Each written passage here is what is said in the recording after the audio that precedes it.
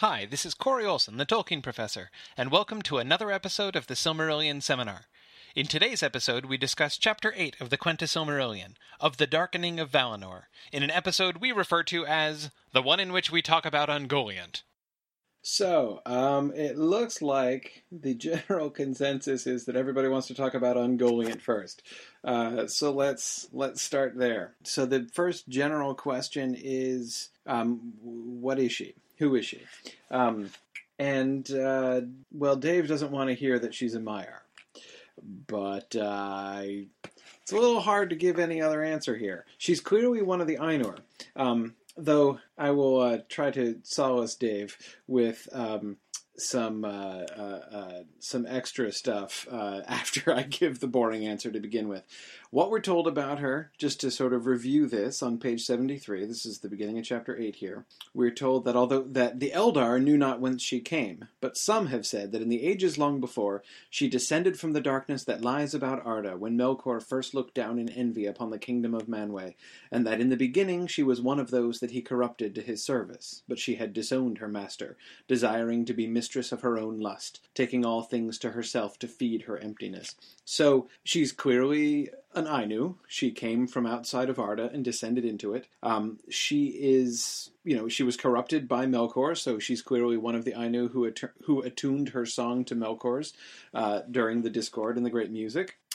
She is therefore sort of like Sauron or like the Balrogs, but the interesting thing is that her disloyalty to Melkor, that is the fact that she disowned him and set up on her own, sort of seemed to suggest that she's actually worse than the Balrogs and Sauron. We talked a while back about how, with Sauron, his loyalty to Morgoth is actually sort of the one good thing about him, or the one semi-good thing, or the one less evil thing about him. And she doesn't even seem to have that going for her. So, Maiar, it seems, I'm afraid. And that is, she's an Ainu, she's not one of the Valar. Are there other distinguishing subcategories? I've talked before about how, when we talk about the people of these, of the Valar, and how certainly in his original conception he actually conceived of some of the categories that are used in other fairy traditions, like brownies and sylphs and whatnot, as being sort of subgroups of those peoples associated with the Valar. But the way that Christopher has put the Silmarillion together, and with sort of Tolkien's later writings, we're in the Silmarillion as it's published, we're given, two groups. We're given the Valar, who are, these few groups, and then the Maiar, which is pretty much everybody else. All of the other Ainur who descended into Arda. That's sort of the system we're given there in the Silmarillion. So, for the sake of our discussion, it kind of seems like that's sort of what she more or less has to be. Dave, what were you going to say?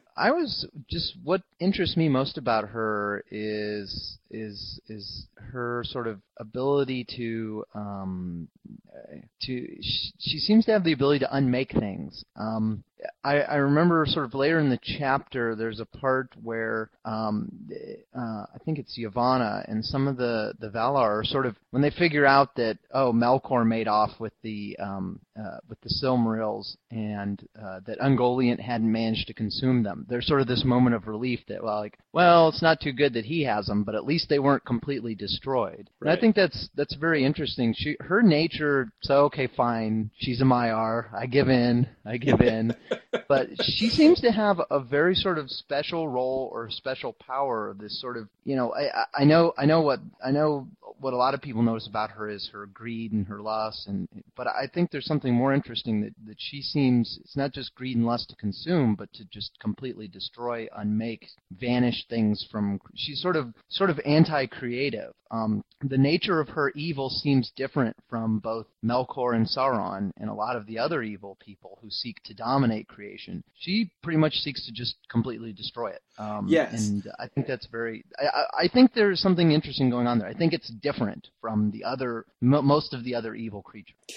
It is. I think it is in a sense. I don't think in the end it's completely different in that that is one thing I would say here.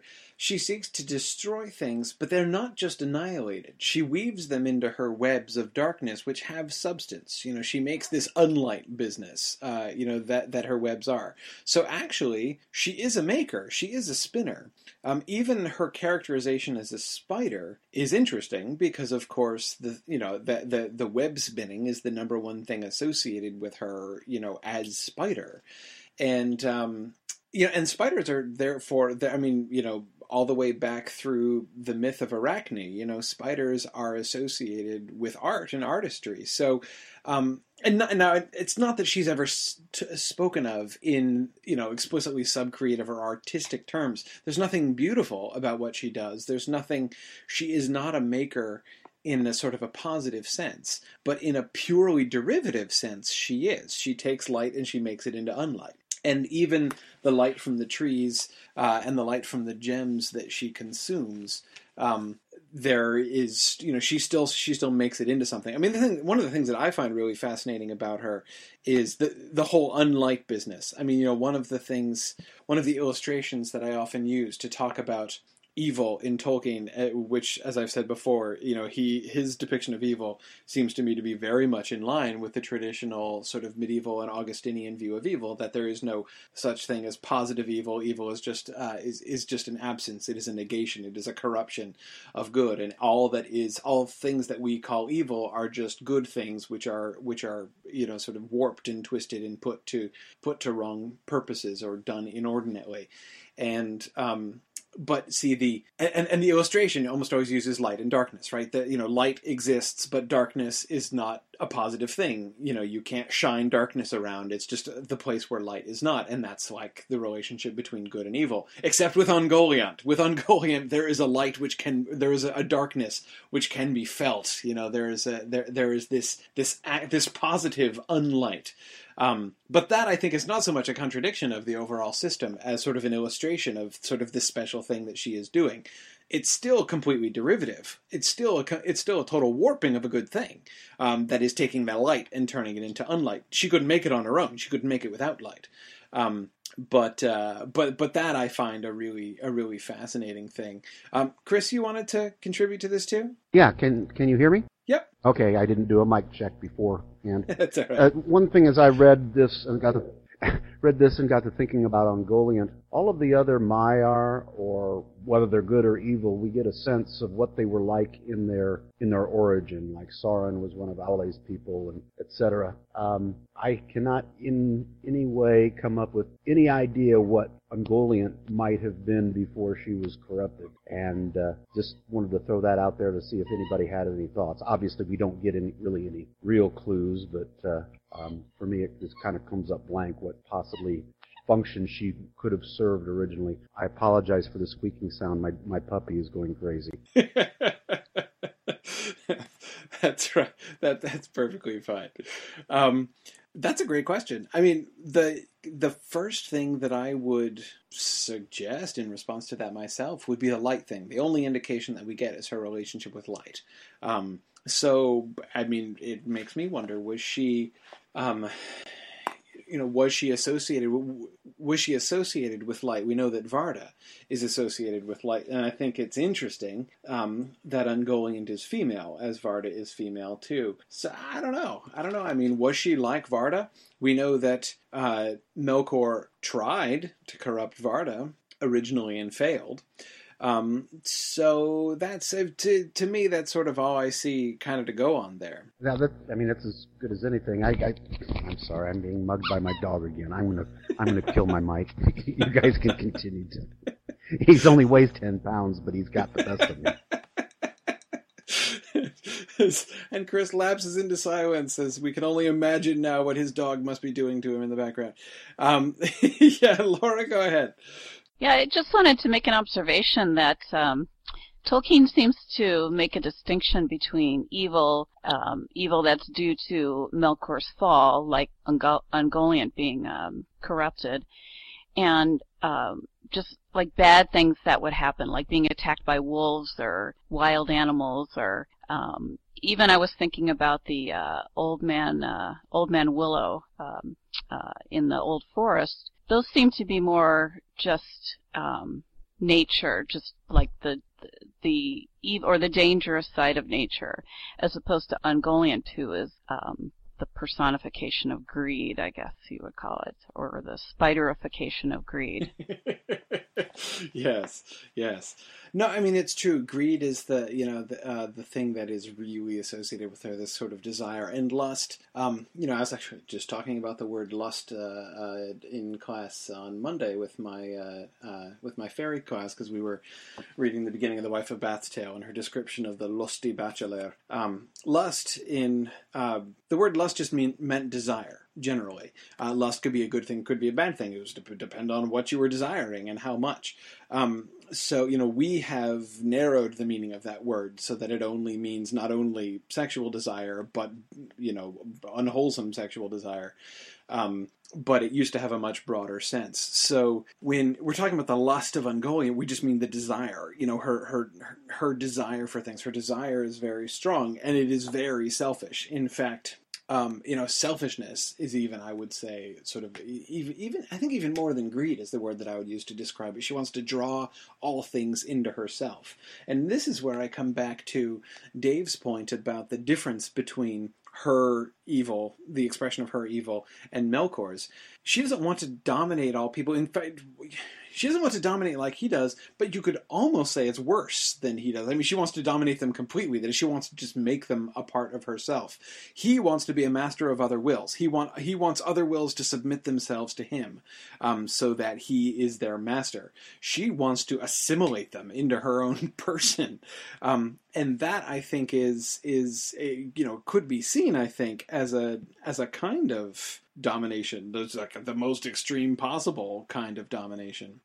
But she doesn't really want to torture people the way Melkor and Sauron like to do, though. She just wants to eat them. Yeah. No, I mean, yeah. Yeah, so that seems a little less worse to me. I mean, would you rather meet up with Ungoliant or Melkor? Yeah, that's a really tough question. Yeah. Actually, reminds me of a moral quandary I am currently in. Just earlier today, I was Facebook friended by Melkor. Like, seriously, somebody named Melkor friended me, and I still don't know whether I should accept this or not. I'm really kind of up in the air. Seems like a bad idea. You should definitely accept. Yeah. Just to see what happens. Okay.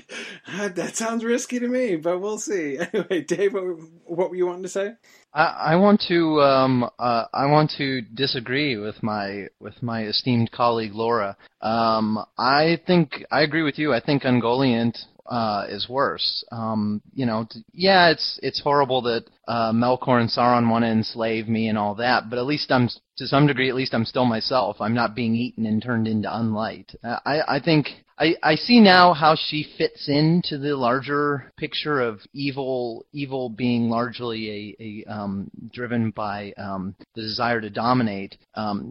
She's not unmaking things, but what she is taking away their natural being and replacing it with this unlight stuff. She's consuming other parts of creation and turning it into something entirely different from what they originally were. So I think that's what's always struck me about her. She's doing something quite different from Melkor, and I see now it's compatible with what he's doing, but he is sort of transforming or she is sort of destroying their being in a way.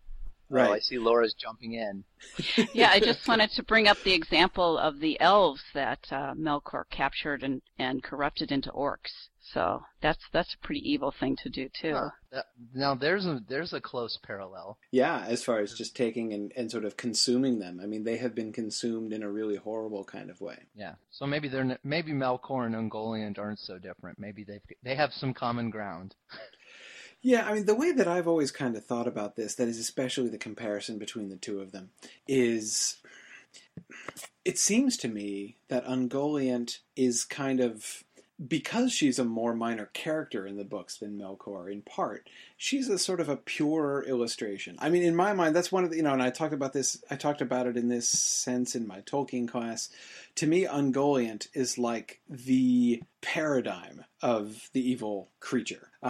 Melkor is evil, Sauron is evil. They illustrate this perfectly well. Feanor illustrates it very interestingly too. But I feel like if you want, an in a nutshell version of what the nature of evil is in Tolkien and the process of evil and the ultimate destiny of evil, Ungoliant is like a compressed case study of the nature of evil. Think even of some of the parallels back to the Discord and stuff. Remember, one of the things that was noteworthy about Melkor's music when he was making the Discord is that although he was vying with Iluvatar and his goal was to give more glory to his own part, and he wanted to, his own part wasn't cool and special enough. He wanted to make it cooler and more special. But what he ended up doing was just making it louder and brasher and more. It was just like, a bunch of trumpets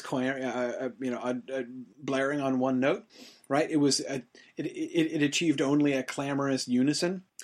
We see this is the same thing that Ungoliant does. She doesn't unmake things, as Dave was just saying, but she takes these things into herself and just spits them out as unlight. And Dave, the thing that you said about like not wanting to be chewed up by Ungoliant and like made into unlight, well, because everything is, right, and it doesn't matter what it is. Creature, the gems of Feanor, the trees of Valinor.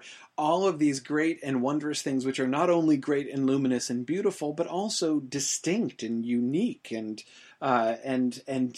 individual, are all made. And so instead of all joining together into this rich and harmonious world that Iluvatar has created and that the Valar and the elves are shaping through their own subcreative genius, Ungoliant's going to take all of it and just spit it all back out as this like homogeneous unlight. And again, that seems to me like, there's like the Discord of Melkor at work again, or rather there's another illustration that you could put alongside of the Discord of Melkor to show, what is the nature of evil, what does nature do, and what are the fruits of evil compared to the fruits of good. So for me, this is how I kind of handle the comparison between the two of them. I think that they both are, there are definite similarities and we can see distinctions. But to me, she is the clearer, purer, because simpler illustration of this evil. Mike, you've been patiently waiting over there. Hi. My reactions to Ungoliant were sort of three. One was she represented to me sort of the Vishnu, the destroyer character, but with none of the redeeming characteristics. Like, in other traditions, there's this all-consuming destroyer who rips things apart, but then unleashes like creative energy. And so what's disturbing to me is to read this character that is consuming, but then there's no positive byproduct of it. So that was my first reaction. My second reaction was, we touched on this. She represents, to me, the sort of more primordial fear of, just being consumed by something. And there was a passage a couple of chapters back about the elves being afraid of something in the dark that was going to eat them. Yeah. And for me, at least, this character also kind of touches on that. There are different types of evil, and we respond to evil in different ways. And for me, she represents this more basic, primordial evil. And so those are some of my reactions to the character. Yeah. No, I agree. I mean, it's interesting, you use this word sort of basic and primordial. A passage I want to read, and in here, Dave, this is my recompense for the boring answer of she's a Maiar that I gave before, and this is from the Book of Lost Tales, the first appearance of Ungoliant ever, and there are some major similarities between Ungoliant as we come to know her in the Silmarillion, and the character as she's first described in the Book of Lost Tales. But there's some really interesting elements there that I thought I'd share because I think they're pretty cool. So let's see. I'll just read a bit here. So this is Melkor going down. So therefore he seeks until he finds a dark cavern in the hills, and webs of darkness lie about, so that the black air might be felt, heavy and choking, about one's face and hands. Very deep and winding were those ways, having a subterranean outlet on the sea, as the ancient books say. And here on a time were the moon and sun imprisoned afterwards. Different story. For here dwelt the primeval spirit Moru. So here you go. There you go, Mike. She's a primeval spirit. The primeval spirit Moru, M-O-R-U. whom even the Valar know not whence or when she came, and the folk of earth have given her many names. Mayhap she was bred of mists and darkness on the confines of the shadowy seas, in that utter dark that came between the overthrow of the lamps and the kindling of the trees, but more like she has always been. And she it is who loveth still to dwell in that black place, taking the guise of an unlovely spider, spinning a clinging gossamer of gloom that catches in its mesh stars and moons and all bright things that sail the airs. Indeed, it was because of her labours that so little of that overflowing light of the two trees flowed ever into the world, for she sucked light greedily, and it fed her, but she brought forth only that darkness that is a denial of all light. Ungwe Lianti, the great spider, who enmeshes, did the Eldar call her, naming her also Wirilome, or Gloom Weaver. Whence still do the Noldoli speak of her as Ungoliant, the spider, or as Gwerlum, the black. I love the name Wirilome, Gloom Weaver. That's pretty cool. So there you go, Dave. She is not necessarily Maiar in the original conception, but what she is unknown. Nobody knows. The Valar don't even know where she came from. And Tolkien suggests that perhaps she always was. So that's interesting. I don't know exactly what to do with that. We see he doesn't stay there. Tolkien changes his conception as time goes forward. And we can see sort of the derivative of it, right? Where in the first version, in the Book of Lost Tales version, we get even the Valar don't know, whom even the Valar know not whence or when she came. In the Silmarillion version, we get the Eldar knew not whence she came, but some have said in ages long before. So anyway, I think it's we have to recognize that she is with the discussion of her coming in, and with her and being corrupted by Melkor, she's clearly a Maya. She's clearly a Maya in the Silmarillion version, but in the original conception, there was also that more, which is kind of interesting. Laura? Yeah, it seems interesting. It seems almost like at first he conceived of her being evil on her own instead of the result of the fall of Melkor, which would really change the whole mythology that he's built up. So it seemed like he was sort of moving towards more things being the result of a fall, more in the Christian style of the fall of Luther or something like that. Yeah. Or Lucifer, Yeah. sorry, not Luther. Oops. A little Whoops. Freudian moment there, yeah. Sorry about that.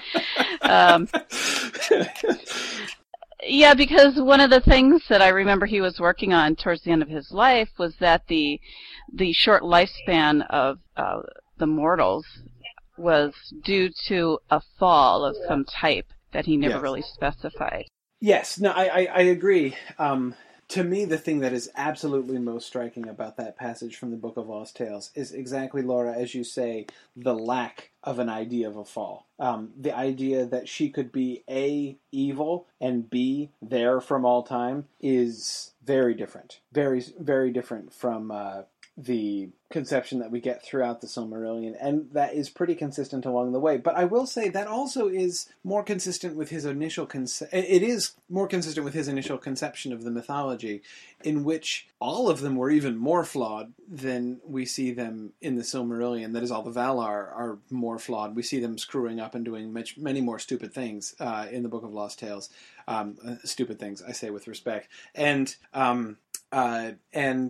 also, there are some more like random evil Valar. Like there are these gods of war whom have just been cut, who were already kind of morally corrupt. They're not on Melkor's side officially. They're with the other Valar in Valinor, but they were violent and bloody-minded all the way through. So yeah. I mean, his conception was different, I think, at first, and over time he made it more. I think he made it more internally consistent, more consistent with the conception of the music of the Ainur, which was always there, and which he started with. And I think that what he has now, this sense of the fall, which is started there in the music of the Ainur, I think it all works together a lot better.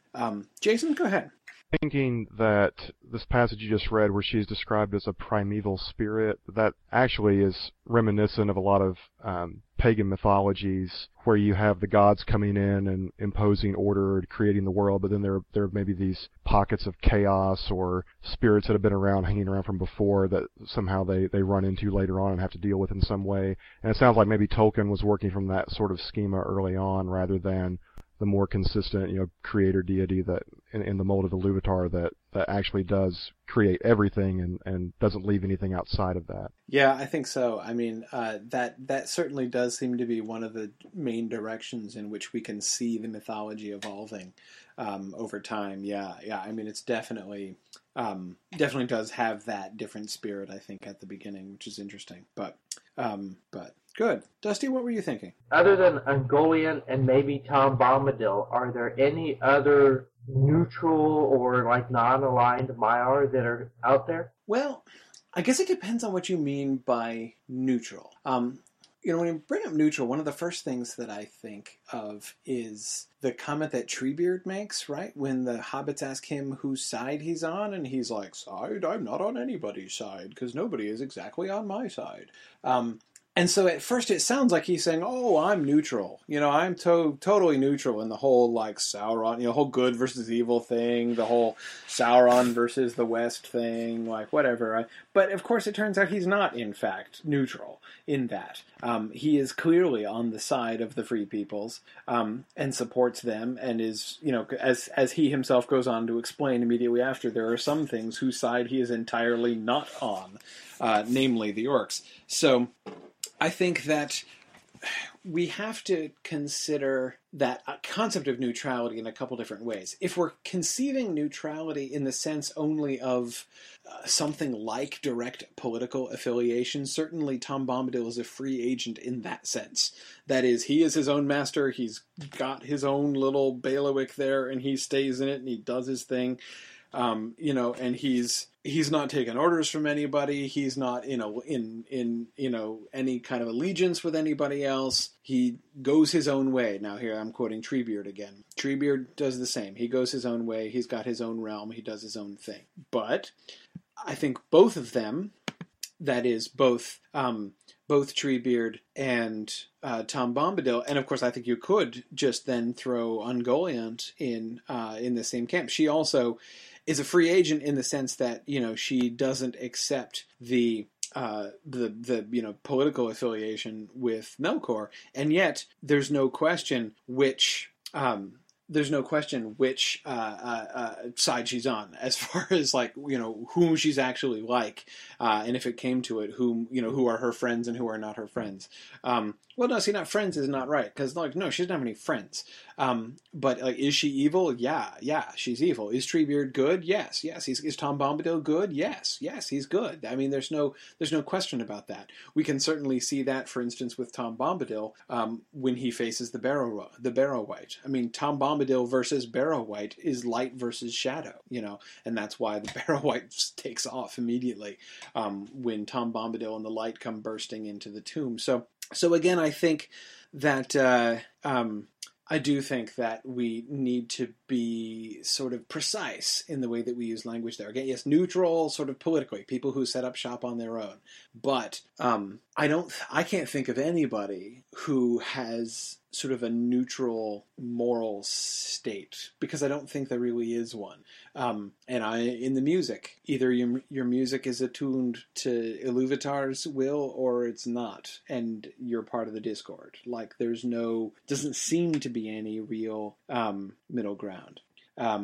So I guess that's, so it sort of depends on how we think about that. We've had we've been talking about Ungoliant for a long time now, but we've had a couple of sort of style-related questions, which I figure, hey, it's time for style moment again, right? We should have style time. A couple of you have wanted to look at or to read passages.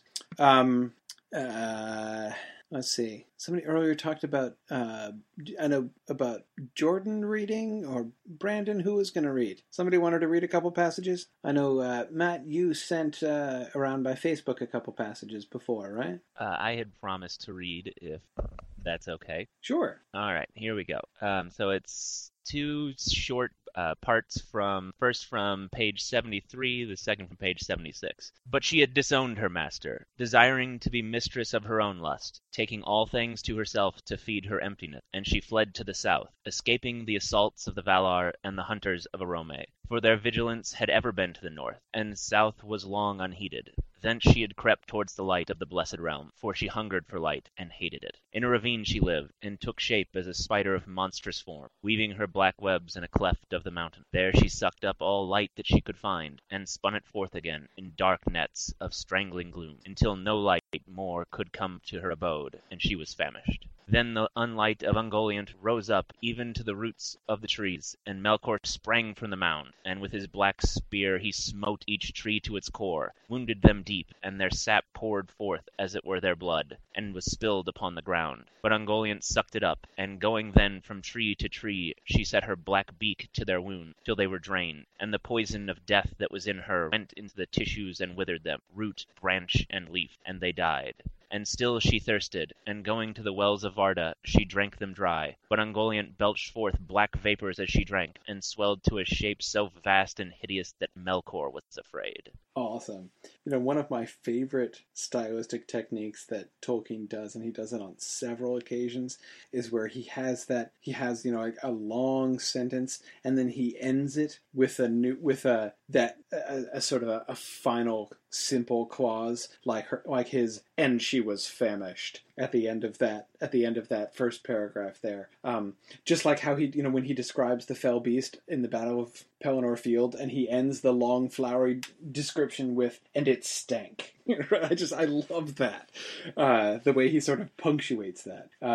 It is a really nifty way. I mean, it's one of the ways in which I think it is so good. I'm really glad that you read that for us, Jordan. It's really good to hear, because I think it's one of the things about the Silmarillion and its style. I think it works so well in audio performance, because so much of it is rhythm. And he, you know, notice how he does the same thing in the description with the trees, right? You know, and the poison of death that was in her went into their tissues and withered them, root, branch, and leaf, and they died, right?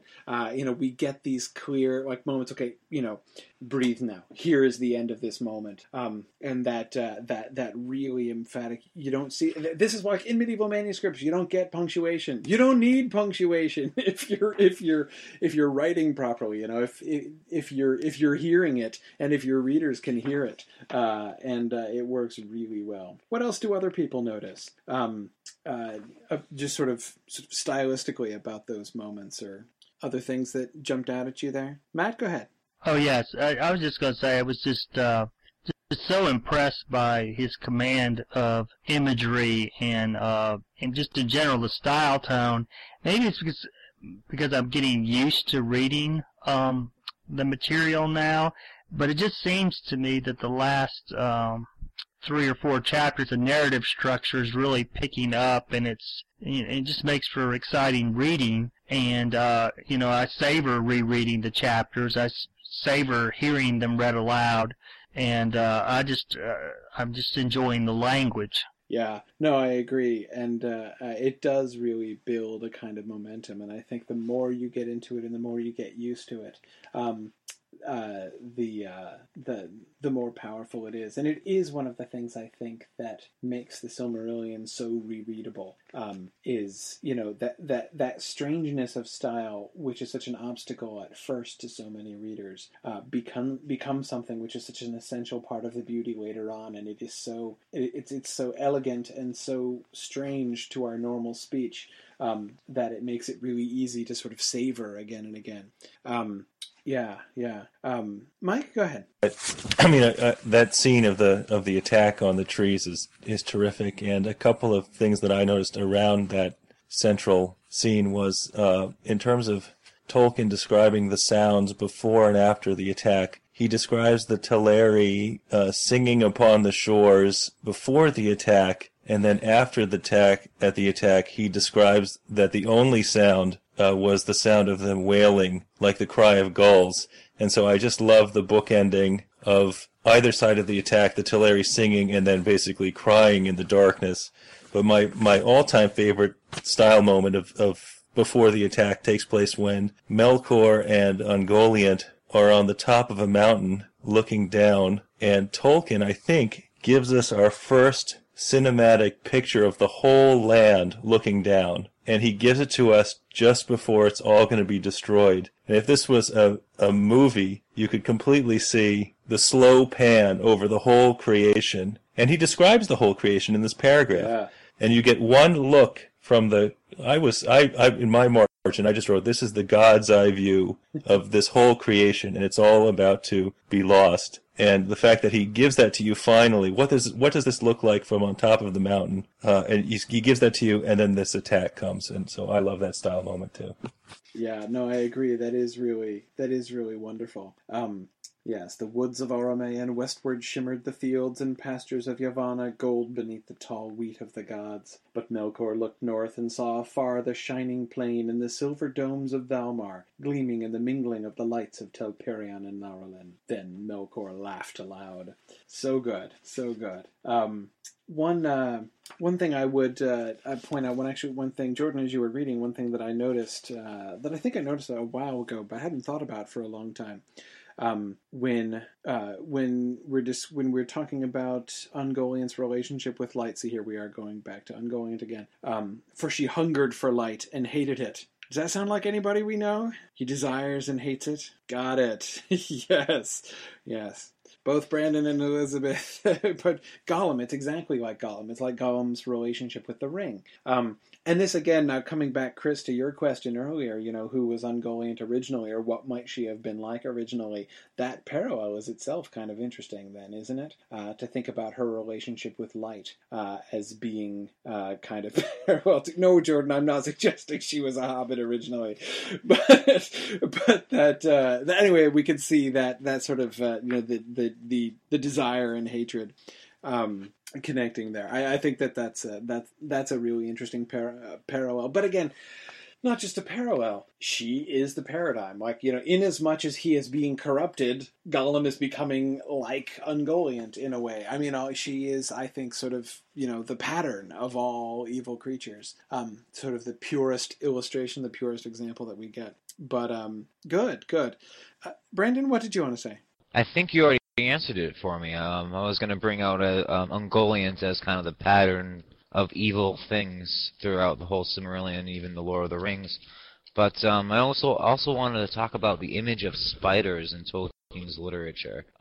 You see, in kind of the lineage of Ungoliant to Shelob, which I'm not really exactly clear on. I don't know if you could explain that. And maybe just this image of this all-consuming mother goddess image spider that is all-consuming and destroys herself in her famine. Did he have, and I hate to bring up biography as well, but did he have a fear of spiders? I heard that in passing, and I've never seen it cited in a book, but it might relate somehow here. I don't know. Yeah, I mean, as Nick has just brought up in text, there is this story that he was bitten by a tarantula, yes, while he was still living in South Africa as a young child. But he also says later in life that he's not... he didn't seem to be an actual arachnophobe, have a genuine phobia of spiders. He seemed to be sort of kind of interested in spiders, but there's no question that, we see a very clear trend from Ungoliant through the spiders of Mirkwood in The Hobbit and then on to Shelob. And there I'm citing them not in the direction in which they come genealogically, but in the order in which they appear in his books. Ungoliant is first, the Hobbit spiders are second, and Shelob is last, as far as his conception of them are concerned. I don't know. I mean, of course, it is so recurrent that one is tempted to go biographical here. If one were a psychoanalyst, I think one could do some things there if one were to be so inclined. But to me, I think one of the interesting things that I keep coming back to about them, especially thinking in the light of the observations we've been making over the last few weeks, is what I said a little while ago. That is that spiders are intrinsically artistic and subcreative little creatures. That is, they make artistry in their webs, and all of the evil spiders that we see are all of them web spinning spiders, every single one. So the spiders, and I don't know to what extent this in itself is a deliberate thing on Tolkien's part. I don't know, but what we see is that the spiders who are evil are all evil in this sort of subcreative way. They have this, they generate this stuff, this artistic thing that is spider webs always associated with artistry. Traditionally. So I think that, and we've been seeing it's the subcreative people who tend to go wrong. Like that is this great, is the greatest gift, but it's also, sets you up for the biggest problem. So whether you're Aule or whether you're Melkor or whether you're Sauron or whether you're Feanor or whether you're the Noldor as a whole, this is the way it goes. Though, just to get back quickly to answering, there's a simple answer to the question. The relationship with Shelob, it's very direct. Ungoliant is Shelob's mom. Shelob is the daughter of Ungoliant. She is called in the Two Towers the last child of Ungoliant to trouble the unhappy world. So that's very direct. And the Mirkwood spiders are that is Shelob's offspring. We will meet others. We won't meet them. We will hear about them. We will hear dark rumors of their existence in the rest of the Silmarillion. That is, like some of Shelob's brothers and sisters, who are not going to make it out of the First Age, fortunately for everybody. So there are going to be some giant monstrous spiders, the other children of Ungoliant, there in in Beleriand. So just that question, who is Shelob's father? I think Nick is exactly right. Yes, we don't know, but Ungoliant ate him. No question. So I think that's certainly exactly right. We will learn a little bit more about that, but it's not here in this chapter when we get to the final, because we have not come yet to the end, that is to the final fate of Ungoliant and her final showdown with Melkor, which will be in the next chapter when she tries to take the Silmarils from him. Let's see. Laura, go ahead. Hi, I wanted to talk about something a little different. I had a couple questions about the geography of Aman. I get a little confused. First of all, the Undying Lands, is that all of Aman, or is that just Valinor? Yeah, that's a good question. It's like, is it the Undying Continent, or is it the Undying Region? First of all, this issue is one that we'll see debated later on. That is, remember that passage that is not yet for hundreds of pages and we haven't talked about? Up in the Akalabeth, when we get to the Númenóreans, we will see, for them, they will call Valinor the Undying Land, and to them that has come to mean the place where you go which makes you live forever. But of course, as people point out, that's actually not the nature of Valinor. Rather, Valinor is the place where the undying folks happen to live. So that is sort of, I think, one thing in general to remember when we're talking about the Undying Land. What seems pretty clear, the geography of Valinor as we get it is pretty simple. Pretty simple because we don't get all that much of it. We know that there are three regions. There are three regions in the continent over there. One is sort of the central part, that is Valinor itself, the guarded realm, and it's got mountains all around it. There is sort of wasteland to the north and to the south, and we're not told too much about it. Nobody lives there.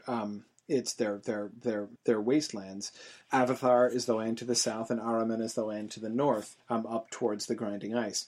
So, that's kind of all we know. But one thing that really struck me in thinking about this as I was rereading this past time, was I was sort of thinking about some of the conversations we've had over the last few chapters in looking at the choices that the Valar have made.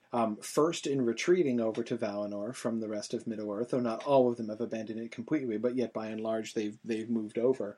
And also, their bringing of the elves over and their choice to invite them back and not to let the elves stay, or all of the elves stay over in Middle Earth. And one of the consequences of this is a kind of isolation, like self-isolation.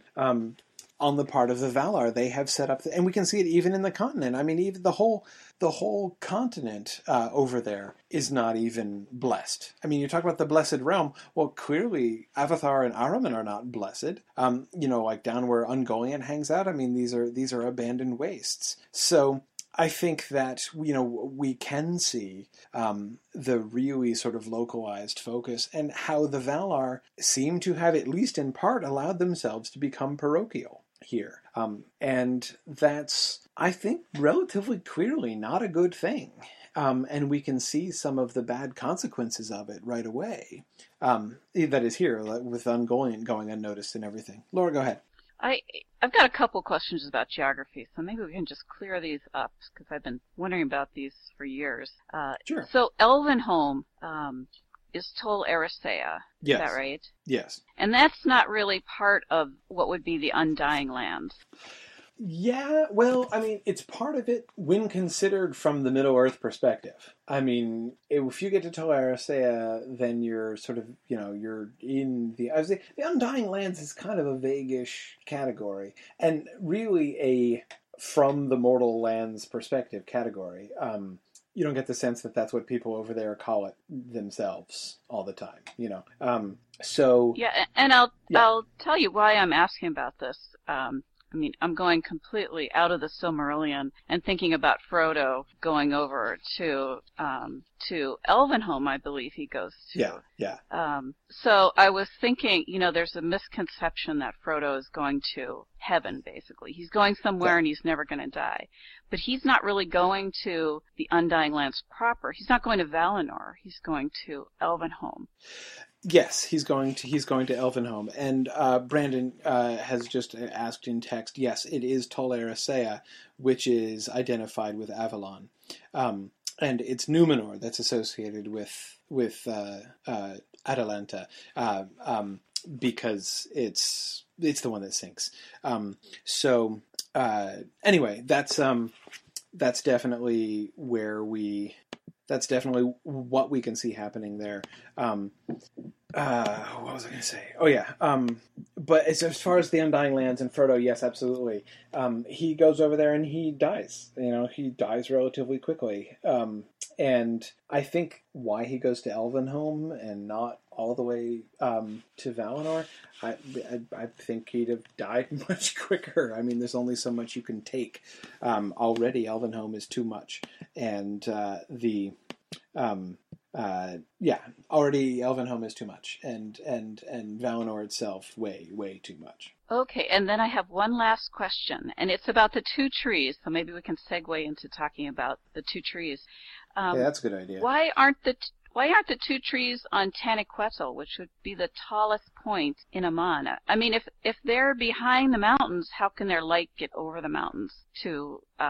Right, because it can't. Their light comes to Middle Earth, doesn't it? Not much, no. Their light comes. That's why there's the Calicurion. That is that there's that gap. There's that cleft, which is where Tirion is, and then Alqualande out by the sea. And in one place it mentions they left this gap in the enclosing mountains so that the light could escape and get, so that the elves could be like on the Middle Earth coast, sort of over on that side, not way far inland. And yet they could also still have the light of the trees spill out to them over there. Well, thank you, because that clears up things I've been thinking about for years and been confused about. Yeah, no, that is a kind of a confusing thing. But I think, that's another thing there, again, thinking as we've been looking at sort of how shaky was the decision by the Valar to bring the elves over in the first place. Even that doesn't that itself speak really eloquently for this fact that they are, still sort of drawn over to Middle Earth. they're not comfortable being, even though they're over in Valinor and they're all happy being over in Valinor now, yet they don't, none of them live inside the mountains in Valmar itself. They live, the Teleri out on the shore in Alquilande, the Noldor in Tirion, which is in sight of the shore, but also in sight of the mountains and of the Calakirion, and the Vanyar eventually move in so far as the slopes of Tanaquetil itself, but none of them live past the mountains and inside where where all the Valar live and everything. They're all still sort of on the Middle-earth side, like they they're still kind of drawn over there, and they can't be weaned from it completely, even though they even though they're still there and they're still living there. I think that's pretty conspicuous. Elizabeth, what are you thinking? Yeah, just kind of piggybacking on what Laura said, it made me think, why wouldn't they have positioned the trees in such a way that the light could have shined out to Middle-earth? Because you would think that they could have. And we know the lamps, when the lamps were shining, that you would think that would have encompassed everything. So that does seem like a really strange decision now that I think about it. Yeah. No, exactly. I mean, it's pretty unusual. It's pretty unusual. But yeah, no, the light from the trees definitely does not extend all the way to Middle-earth. I'm still sort of thinking through the questions here too. It definitely doesn't extend all the way to Middle-earth. That's why things in Middle-earth are still kind of dormant. Remember, there was that one reference to Yavanna going through and sort of putting things to sleep until a later time, and then finally, when the sun rises, they're all going to sort of spring to life. But yeah, that's definitely I think an important distinction to maintain. Okay, sorry. I want to go to. We should. We almost talked about the trees. We've actually talked about the trees really not very much. For all this time we've spent talking about things, the trees, we've not talked about the trees all that much. Anyone want to say a fond farewell to the trees we barely knew ye? No one interested in the trees. Dave, what are you thinking about the trees? Wouldn't it have been a good idea maybe to have had some sort of security in place or some sort of backup? Yeah, well, because after the trees are destroyed, everybody points out, like, boy, that Feanor, he sure had a lot of foresight locking that light up in those Silmarils.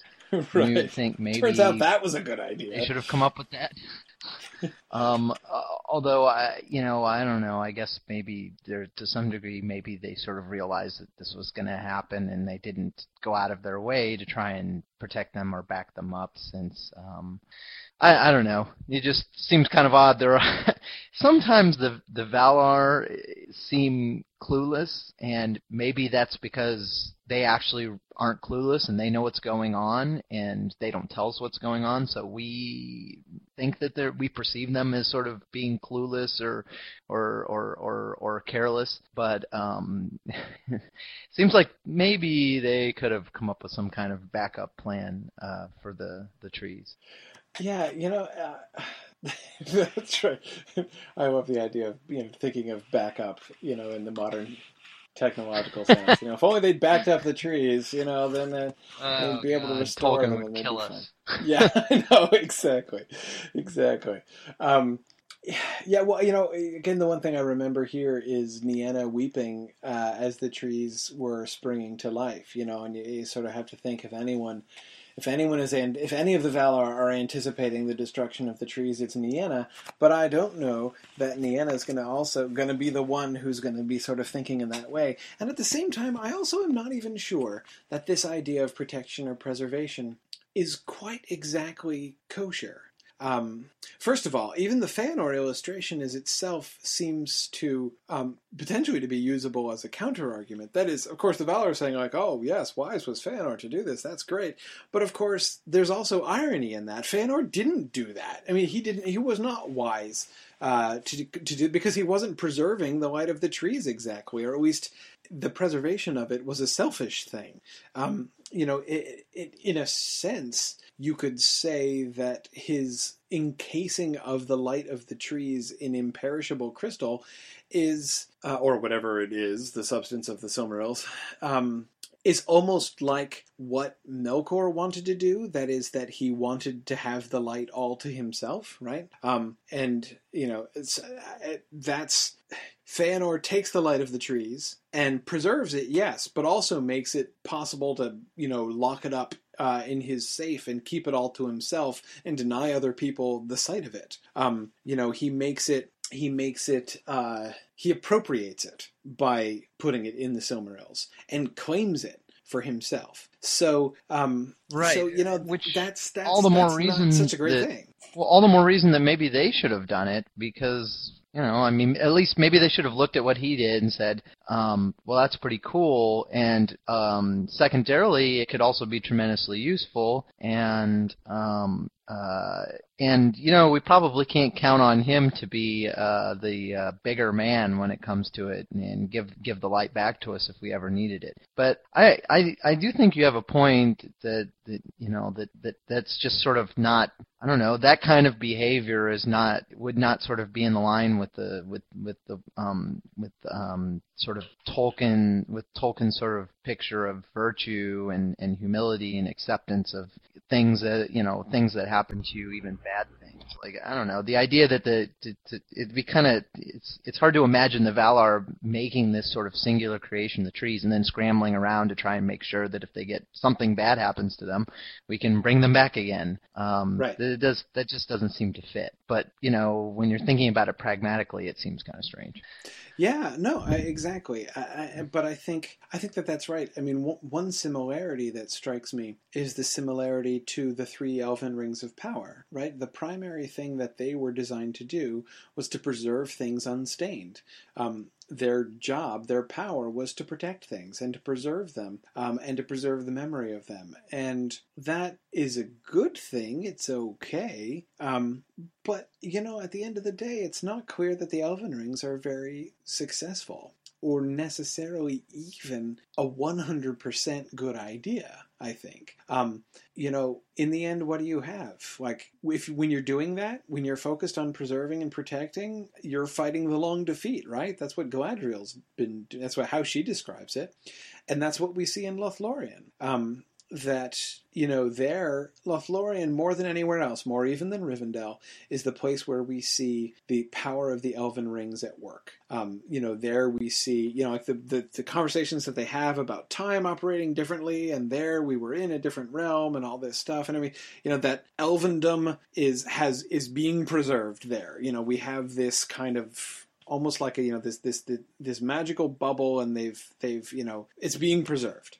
But, it's still fading, and it's still passing away, and Galadriel recognizes, at some point it's going to be time to let go, and it's going to be time to go back, to Elvenhome, and let Lothlorien fade, because what we're doing, when you're trying to preserve things unstained, you are fighting the long defeat, at least in Middle-earth, where everything is declining and falling over time. So yeah, I think that if you were to devote yourself entirely to that, if that's what you were always to be thinking about, like, do we make sure we have all of our systems backed up? I'm not sure that that's in the end healthy entirely. Jack, what are you thinking? Oh, it's just I wanted to mention about the reason for the festival, and the whole reason for the festival was to heal the rift that was created by Feanor. And I just found it interesting that his actions actually led to that, and which led to the opening for Melkor and Ungoliant to come in and destroy the 2 trees. And it's just, I guess, an example of, just bad decisions leading to more evil and just snowballing. Plus, I don't like Feanor. That's kind of understandable. And yeah, I mean, the sort of the testimony to Feanor's corruption. Well, I'm getting a week ahead of myself here. Looking at the way in which he is corrupted by Melkor, even while he's opposing him, and he thinks he's setting up for himself and doing his own thing, but really he's just like being mini Melkor. But as I said, we're getting ahead of things. We can look at that next week. But yeah, no, I do agree there. let's see. Mike, you wanted to pitch into this? As we say farewell to the trees, what I took away from that paragraph was one of the themes in Tolkien is creation is very, very hard and destruction is very, very easy. Yeah, and that is certainly a tragedy that we see again and again. When great and wonderful and beautiful things fall, which they're going to do with some regularity through the rest of the Silmarillion, yes, that will be something that we'll see. These great and glorious kingdoms that take years and years and years to build and then live in glory for centuries and then are burned to the ground in a day. That's another thing that really struck me as Jordan was reading the passage describing the death of the trees before. I would want to emphasize death. That is the emphasis of the fact that the trees were living creatures. They're not just things. They're not like the lamps. They're living things. If you look at the language that he uses there, that he wounded them deep, and their sap poured forth as it were their blood and spilled upon the ground, making it then even sort of more horrible, that image of Ungoliant sucking it up. And to push that a little bit, I think, giving birth and nurturing life is hard, and murder is easy. Yeah. No, exactly. Yes, withered them, root, branch, and leaf. Went into their tissues and withered them, root, branch, and leaf. These are living creatures. Beautiful living creatures. Who are now dying. I think that's a really crucial thing to remember. Brandon, did you want to add to this as well? I don't know. Maybe you could help me out, Professor Olson. I was just thinking more of at the end of the Lord of the Rings, and I think I was listening to your lectures on it. The lasting image of the tree is of kind of just a tree, and how the two trees of Valinor are. Two trees of Gondolin are kind of descended from the two trees of Valinor through a seed of Eric's father. Yeah, I kind of lost you there a little bit, but I think that you're referring both to the two trees of Gondolin and also to the tree of Gondor.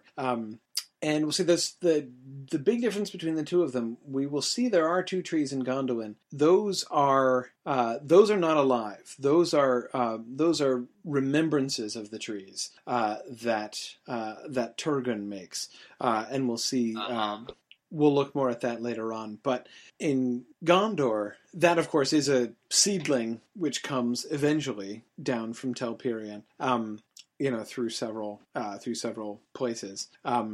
And the link there is interesting. Of course, Gandalf's emphasis on the significance of that tree, its line is older far than yours, Elessar, and all that.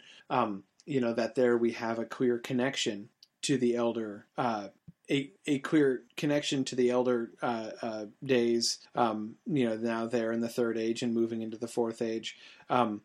One of the things that really seems to be happening at that moment in the Return of the King is, they're talking about the transition. And, the elder days are passing, and Gandalf's like, hey, I'm not going to be around forever, and everyone's, sort of looking forward to leaving. The Dominion of Men has come, and Elessar's job, Aragorn's job is to sort of oversee the transition and everything. But there's still a link. There's still a connection. The older days have not completely passed away. And of course, Aragorn identifies the sapling of the tree with the promise of his own line. He says, I too shall die, for I am but a mortal man. How do I know that my line will continue? And that's when Gandalf says, "Hey, look, tree," and that's what Aragorn connects it with. And as soon as he comes down and he points the tree, and he's like, "Okay, everybody, look out! Arwen is going to be coming. I'm actually going to be able to get married." So that's the moment where he is able to look forward to the future too, and to recognize he is going to have children, and they're going to carry on the line. But again, it's not only that looking forward; it's also looking back, and it's establishing that older connection to the elder days, and not just sort of through the elder days, because of course the white tree of Gondor, establishes a lineal connection back through almost every phase of the mythological story. That is, from Gondor, back through Numenor, through Tol Eressëa, through Tirion upon Tuna, and then to the trees of Valinor themselves. So sort of every phase of the story is represented in the history of the trees. And that I think is is a really interesting moment, keeping the memory alive, but also sort of looking forward. Brandon, as you've just added in text, it's the right preservation. Yeah, you can't just freeze time. You can't just make it stop and say we're not going to move any further, but you can remember and you can look back and you can have the past inform the future. In positive and constructive ways. So I think that's I think that's a big deal. And as you say, Brandon, it is a fine line, and a lot of people miss it on one side or the other, either forgetting about the past or dwelling in the past. But clearly, both of them are to be avoided. Dave, what do you think? Oh dear. We'll it's okay, Jason. We'll try to soldier on. Okay, Dave. We'll pick it up when you type it. Good point about Sauron's desire to destroy Nimloth and to break that connection. Yeah, we will see the most sort of horrible moment in the fall of Numenor is when they chop down the tree and burn it on the altar. That's really horrible, and in its way, almost not that it's worse than the destruction of the trees, but there's a sense in which that feels worse, the way in which that goes down. But I agree. He wants to break that line and to sever it. And thinks he can undo the whole system by getting the Numenorians to rebel. Yeah. But now we're getting more than 1 week ahead of ourselves. We're getting several months ahead of ourselves. So but I agree that's, I think, a really important moment. Jason, go ahead. In the chat, Dave had asked if there's any connection to trees from other literature with the two trees in Valinor. And I just wanted to follow up on that and ask you if you know of any attempts in the criticism on the Silmarillion, whether anybody tries to make links between Tolkien's trees and something like the Garden of Eden, or other authors like C.S. Lewis's trees in The Magician's Nephew, where they go to get the fruit, or anything like that. Yeah, I mean, there's a lot that could be said. I've never found anything that I find really compelling. I mean, in some ways it's hard not to think at all of the Garden of Eden trees, but honestly, the parallel doesn't seem to me really sharp. I mean, this is the reason that I think it's hard not to think of it. The reason I put it that way is that there are certainly I think we have plenty of reason to be thinking about Genesis during this whole passage. I mean, the echoes of the fall in Genesis 3 and of the murder of Abel by Cain. I mean, the echoes of those two moments, of the Genesis 3 moment and the Genesis 4 moment, are just like deafening during parts of these few chapters. From with the Cain and Abel thing, from the Fëanor and Fingolfin struggle, all the way up to the kinslaying, which we're coming up on pretty soon. And that's just kind of, to me, inescapable. The way in which the kinds of lies that Melkor tells to the Noldor to get them to rebel against the Valar is a very, a bunch of that sounds very Genesis 3, and then Feanor's big speech that he's going to make next, in the next chapter, again, very, very serpent-like in some ways. So I can't escape that. But at the same time, and here we are. There are two special trees in the Garden of Eden, but they're nothing. But at the end of the day, the trees are nothing like it, are nothing like these two trees.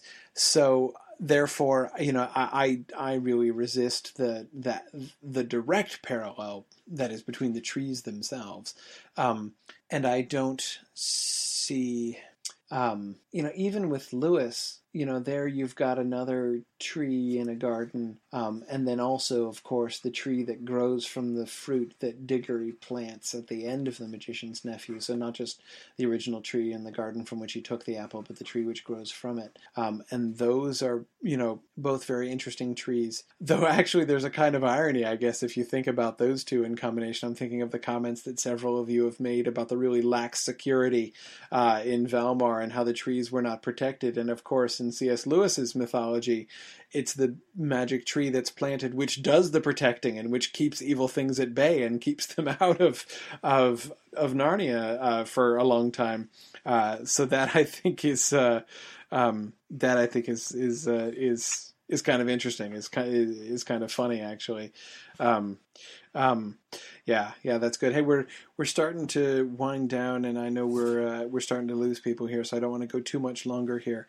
But I do want to get to someone. Matt, I think, wanted to talk about Fingolfin and Feanor, and we should definitely touch on that. I think before we go, I was really thinking a lot earlier today about Fingolfin and Feanor, and especially Fingolfin's response as I was reading that passage. So I would definitely want to make sure we hit that. Matt, did you want to talk about that? No, I wanted to read a brief passage first, and this is from page 75, with the scene with Fingolfin and Feanor. Mm-hmm. Nevertheless, he met Fingolfin before the throne of Manwë and was reconciled in word, and Fingolfin set at naught the unsheathing of the sword. For Fingolfin held forth his hand, saying, As I promised, I do now. I release thee, and remember no grievance. Then Feanor took his hand in silence, but Fingolfin said, Half-brother in blood, full brother in heart, will I be. Thou shalt lead, and I will follow. May no new grief divide us. And I'm not going to give any spoilers right now, but I think this is something we end up seeing over and over again in Tolkien. You have a very powerful, talented character that the others seem to just stand in line to want to be subservient to, and it seems like talent wins over personality and demeanor a lot of times. Yeah, that's interesting. I mean, I guess one thing I would say here, though, is I would want to make a distinction between what Fingolfin does with Feanor here and what make a distinction between what we're reading now and what we haven't read yet. That is, next week we will see the rest of the Noldor, almost all the rest of the Noldor, following along behind Feanor and going along with him. But I think that there's a really important difference between this declaration by Fingolfin and what we will see everybody else doing next week. There, they go along with him and are swayed by him. This is not Fingolfin being overpowered by or convinced by Feanor. This is him. Notice Feanor saying nothing. This is him proactively speaking up. And what he does is to make a speech which is essentially, humble. What he's showing here, I think, is humility. I agree, but I think he just gave away too much too soon. I think he could have made up without saying, thou shalt lead and I will follow. Yeah, well, see, what he seems to be meaning there now, of course, we're given the ominous foreshadowing, but they did not know the meaning that their words would bear. So, we are led to understand that he's going to kind of regret that. But what he's saying is, remember what Feanor accused him of was trying to usurp his place. To usurp his place as, heir of Finwë, but also his place in his father's heart. And so what Fingolfin is saying, he's going beyond saying, I release thee and remember no grievance. Like, he has said it not, the unsheathing of the sword. He has a right, because Feanor wronged him, he has a right to, hold out for Feanor to apologize to him for what Feanor did, because Feanor was in the wrong. Fingolfin didn't do anything wrong. He was speaking against Feanor, but what he was saying against Feanor was true, and he wasn't saying it in private. He was saying it he wasn't saying it in front of Feanor's face, but he wasn't saying it in private either. So I don't think Fingolfin has anything to apologize for, yet he proactively declares to Feanor, I'm not going to do that thing which you thought I was doing, that thing which you accused me of doing. I am going to submit to you. You are my elder brother. You will lead and I will follow. So he's not just saying it's going to be, I'm not going to hold it against you. You're drawing the sword against me, but I'm going to show you, I'm going to make a pledge to show you that I will never do that thing that you thought that I was going to do. Yes, and I was particularly alluding to the story of Turin Turambar later on, where folks seem to just want to follow him, even though he sometimes cannot be the nicest fellow. Yes, nor the wisest. And certainly there are going to be times, and I agree, Turin is probably the prime example where we see someone who is rather an overpowering personality, who is able to sway people to his will, not only against wisdom, but even against their own better judgment. So that, I think that is definitely something that we see happening there. But here I think, again, this is Fingolfin. Fingolfin is doing the right thing here. He is showing humility. He is going to become ensnared in Feanor's evil. But this action on his part, I think, is definitely a good thing. That is not only to he shows forgiveness, but then even goes further than forgiveness. Feanor is still silent, but Fingolfin's, then adds the second thing: "Full brother in heart will I be." Notice he's not speaking on behalf of Feanor there, nor is he even saying, "So, big brother, big half brother, let's be full brothers in heart, okay?" What he's saying is like, okay, you stay silent, you do what you want, but I'm promising you, I will be your full brother in heart. That's all he can speak for, and Feanor, it's a good thing he's not asking Feanor to reciprocate, because he's not gonna. But Fingolfin is gonna hold to that. Feanor's response is so cold. "I hear thee, so be it." Oh man! But anyway, Fingolfin, he's a dude, and he does the right thing here. I think that's really neat. And again, I'm tempted to sort of go back. This is the second interesting illustration of humility that we've gotten. Aule was the first. Remember, because of his humility, Iluvatar had mercy on him and showed grace to him and blessed him. But Fingolfin, yeah, he does it too. Dave wants to disagree, or at least to quibble. I just wanted to say that, on the one hand, I agree that Fingolfin is being the good guy here, but I think maybe he's being a tiny bit foolish. He sort of gives he maybe should have added some sort of limiting clause or fine print to the whole "you lead, I'll follow" thing, and you lead and I'll follow as long as we're not going to run off and kill a bunch of Telarians, steal some boats, and go off and just do completely insane things. You know what I mean? It does turn out that would have been a handy clause. I understand wanting to reconcile with your brother, but how about some recognition of the fact that your brother is also kind of a jerk and an idiot? Right. It's. I guess at the end of the day, it's not like he's doing the wrong thing or being a bad person, but and when we look at the greater story and all that, maybe we don't want to necessarily say, oh, he screwed up or he made a mistake, but it's not without bad consequences, that's for sure. Because he's not just committing himself, he's committing all the Noldor that follow him, and they end up suffering horribly for the promise that he makes there. Yeah. Yes. I think, one thing that we'll want to come back to, I think, we'll want to come back to this. Watch what Fingolfin does as we go along. We will see him come to sort of several decision points. And I don't think that, Fingolfin's words here. Okay, since we've been talking about what's going to happen next week so frequently, we'll do it again. Next week is when Feanor is going to take his great oath, and his 7 sons are going to take his great oath, the Oath of Feanor. We will see many times in the rest of the book when the Oath of Feanor drives people to do things. Like, when Feanor's sons just, have no choice because, hey, the Oath drives them, they've got to do this. But I don't think Fingolfin's words here have the same kind of effect on him. I don't think that we can see Fingolfin, in the actions, in the choices that he makes over the next several chapters. I don't think we see Fingolfin essentially being like, oh man, boy, do I regret that now, but I've got no choice. I have to do this because I promised that I would, and now I'm stuck. We will see people stuck by Feanor's oath. I don't think Fingolfin is stuck, and I think that we can see some different things going on in his decisions later on, which are not just like, boy, do I wish I had left myself an escape clause in that oath I swore to Feanor before. I think that he makes those decisions separately, and I don't think he's just sort of bound by this. But as I say, let's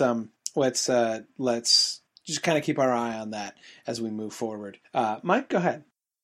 I may not have this right, but is there a neat symmetry to the first scene where Feanor comes at Fingolfin with the point of his sword and is attacking him verbally, and Fingolfin is silent?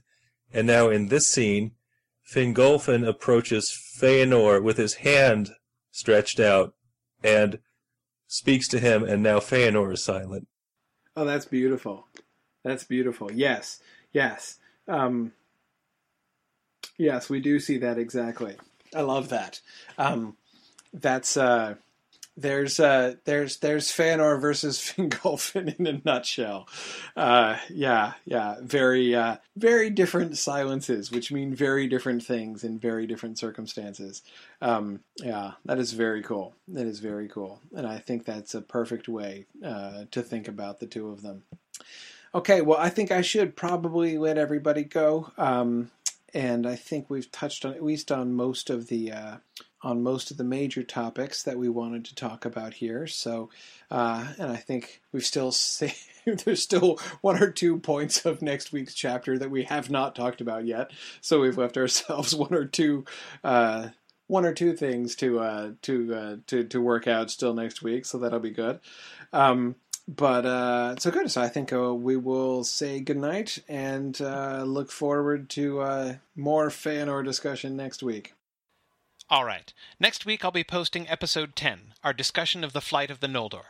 Now, perhaps you're skeptical that I will actually post an episode predictably next week, despite my obvious good intentions. If you are feeling such skepticism, I can hardly blame you. However, I'd like to reassure you with the knowledge that some of the participants of the seminar are stepping up to assist me with production. In particular, Laura Burkholtz, who has been editing these episodes for some time now, is going to be stepping into the role of producer here for a while, and she'll help me keep the trains running on time. You may also hear the voices of some of the other members of the seminar introducing episodes as we move forward, too. More people wanted to get involved, and I think more help is no bad thing. So brace yourselves, everyone, for a regular and dependable podcast output from this feed. I know it may come as a bit of a shock. Thanks for listening, and Godspeed.